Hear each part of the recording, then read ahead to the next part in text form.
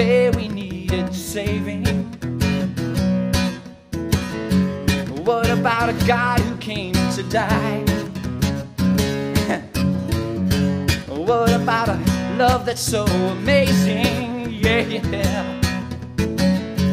What about the tears I'll never cry? Welcome to the Grow Down Podcast. Conversations while following Jesus on the old road which leads to new life. I am your host, Tim Hersett, and I want to thank you for tuning in. So, man, Hebrews 11, this hall of faith, there's so much that goes on with each story, with each of these people. Yeah. But I think they all have one thing in common. Okay. And that is that their faith was evident by the way that they lived. Yes. So each of those people, it doesn't just list their names, it lists what they did. Yeah. Because they preached a better sermon with their life than with their lips. Yeah. Although for some of them it was with both, because prophets are mainly talking. But Yeah. Yeah. So I don't know. I think so often in America in 2022. Yeah, that is what year it is. Yeah. That's the year we're in. Faith can just become like something you say. Oh yeah, I have faith. Yeah. Or it'll be a T-shirt that people wear, or a bumper sticker. Right. Yeah. But really, it must have action. And as English speaking Americans, we miss a lot of what the Bible actually talks about when it uses the word that we read, faith or believe. Yeah. The Greek word pistoeo. Uh-huh. And the people who were originally getting it, they would have known, what we're getting at is you're staking your life on it. Correct. It's not just an add-on to, like, Yes. oh, my name's Tim, I like to mountain bike, and I like eating sandwiches, and I have faith. No, it's like it defines everything. You actually stake your life on it. Yeah. I love that. Couple things. One, that's a great dating profile. I get why Emily found you. Mountain biking and sandwiches. Boy, that's it. Yeah. YoungLifeWorkersOnly.com.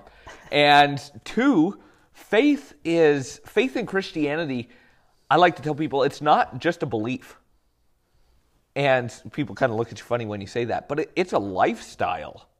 It is. That's how you need to live your life. I'm a big Pittsburgh Steelers fan. All right, I'd like to tell people, yes, I'm American. I'm a Steelers fan. I believe the Steelers are going to win the Super Bowl every year. Does that happen? We don't need to get into it. But that's a belief. That's what I believe. I don't live my life like that every day. As a Christian, I do. That is my life. My life is showing my faith. It's witnessing to others. It's serving my Lord. That's a lifestyle. And these men that we talked about in the Hall of Faith in Hebrews 11, they lived it. That was their lives. That's their legacy. Yeah. Yeah. And it's not just those people in Hebrews 11.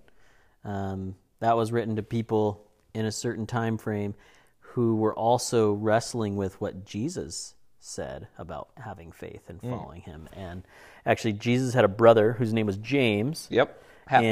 Half-brother, pardon me. Step-brother, half-brother, whatever it is. And James actually wrote a letter to people who were trying to follow the way of Jesus, and they were struggling with some things. Mm-hmm. And in it, in James, it's what we have as chapter 2, he poses the question, what good is it if someone claims to have faith but has no deeds? Correct. Or action? Mm-hmm. And he says, can such faith save them? And he kind of creates the hypothetical situation that happens if you were to ask someone that question. Like, well, you say faith, that is what you have, but I've got deeds, right? And how, as humans, we tend to try to make things black and white, either or, where really, so often it's gray, it's a both and. We can't disconnect the one from the other, but we often try to do that. Because some people will say, man, I'm just going to pull myself up by my bootstraps, and I am going to work hard, and I'm going to do stuff. Yeah. And they miss out on the faith part of things. Correct. Other people will say, man, I've got faith. That's all I need. Yeah. And then they don't do anything. Yeah. And So James, he's showing that you got to have both. Yes, faith without works is dead. James Yeah. chapter 2. Yeah. Were you going to say something? That's exactly what I was going to say. What you're gonna say. I gotcha. Yeah. No, I've said it all. So faith without works is dead. So what does that mean? What does that mean in your own experience? How have you experienced that? Sure. How have you maybe seen it? Well, I know, that I can say, I've said many times to people, I will pray about this. I trust in God. And then that very next day, or within the hour, I find myself with worry, doubt, or making my own plan. That I've said this thing, that, yeah, I trust in God, I'm going to do this, but I'm not doing it. I'm not believing, or I'm not going ahead and praying about it. I am just saying it. It's just empty words. It's a gonging cymbal. There's nothing to it. And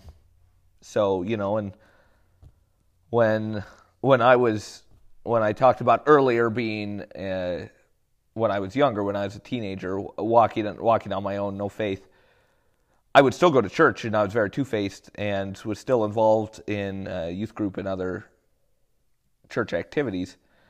And I would say that I had faith, and I would tell people, sure, but I just lived a completely different way. It was a Sunday faith and a Monday through Friday for my own. And so,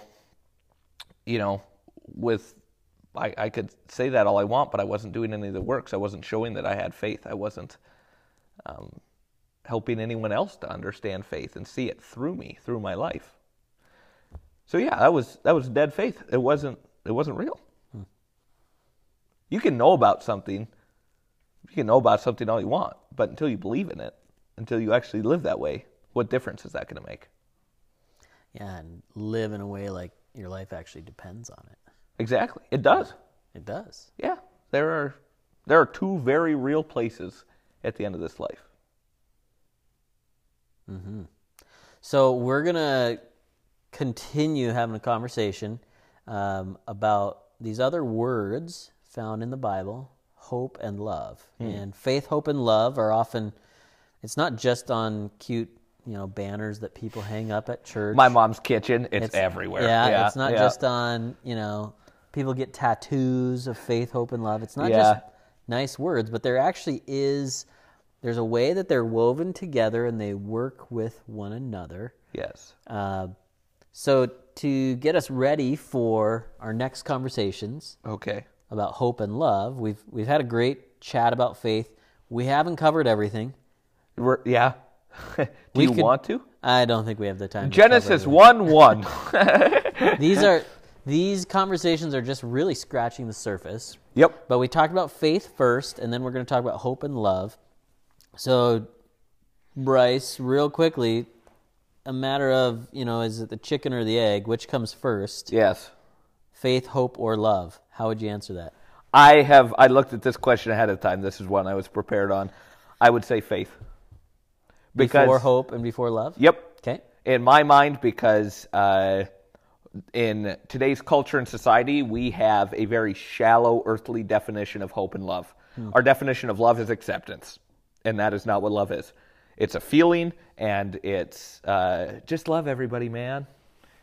That's not love. Love is an action, and we could go into 1 Corinthians 13 some completely other time. We'll get there. Yes. Yep. Yeah, correct. Yeah. Hope is, another thing that we can have hope in all sorts of things, but there's only one true thing that's going to give us eternal hope and eternal satisfaction. And that is why I believe faith comes first. Because when you have faith in that, in our perfect Savior, that is when we experience true hope and true love. We're not gonna know the absolute truth of, absolute truth, period, but also the absolute truth of hope and love until we can completely experience and understand who the Holy Spirit is, who the perfect triune God is. And to wrap it up, it goes back to how we defined faith, right? Yeah. That it's a gift that's received. Yes. So when you receive the gift, it opens up the possibility for hope and love. Yeah. Is how I would answer it. When you receive the gift of faith, then you can hope, and you can love. Yeah. Which is where we're going to go next. So thanks for joining, Bryce. Any Thanks for last having me. words? Well, that's a dangerous game. Well, great. Timothy. No All last right, words so for you. I would We'll like see you to later, say goodbye to everybody. Thank you for coming out. Thank you for listening. or if you stayed at home and listened. I actually thanks for that do too. have. I would like to change my first answer at the beginning about something interesting about myself. I thought of a really good one. Something I put on all my job resume. I own 3 pairs of jorts, and I like to wear them in the summer all the time. I call them my Air Jordans. They're very classy. Yeah, I also have a daughter. So To prove it, I think we should make your current jeans into jorts after we end this recording. okay. Oh, well, I'm glad this isn't video. Thank you for listening to another episode of the Grow Down podcast. Tune in next week for our next episode in this conversation about faith with Bryce Timmerman. It's more than emotion in a moment, and I understand that they don't get it. I can't explain, but I can trust in you. I can trust in you. I trust you. It's more than emotion in a moment, and I understand that they don't get it. I can't explain, but I can trust in you. I can trust in you. I trust you. I can trust in you. I trust you.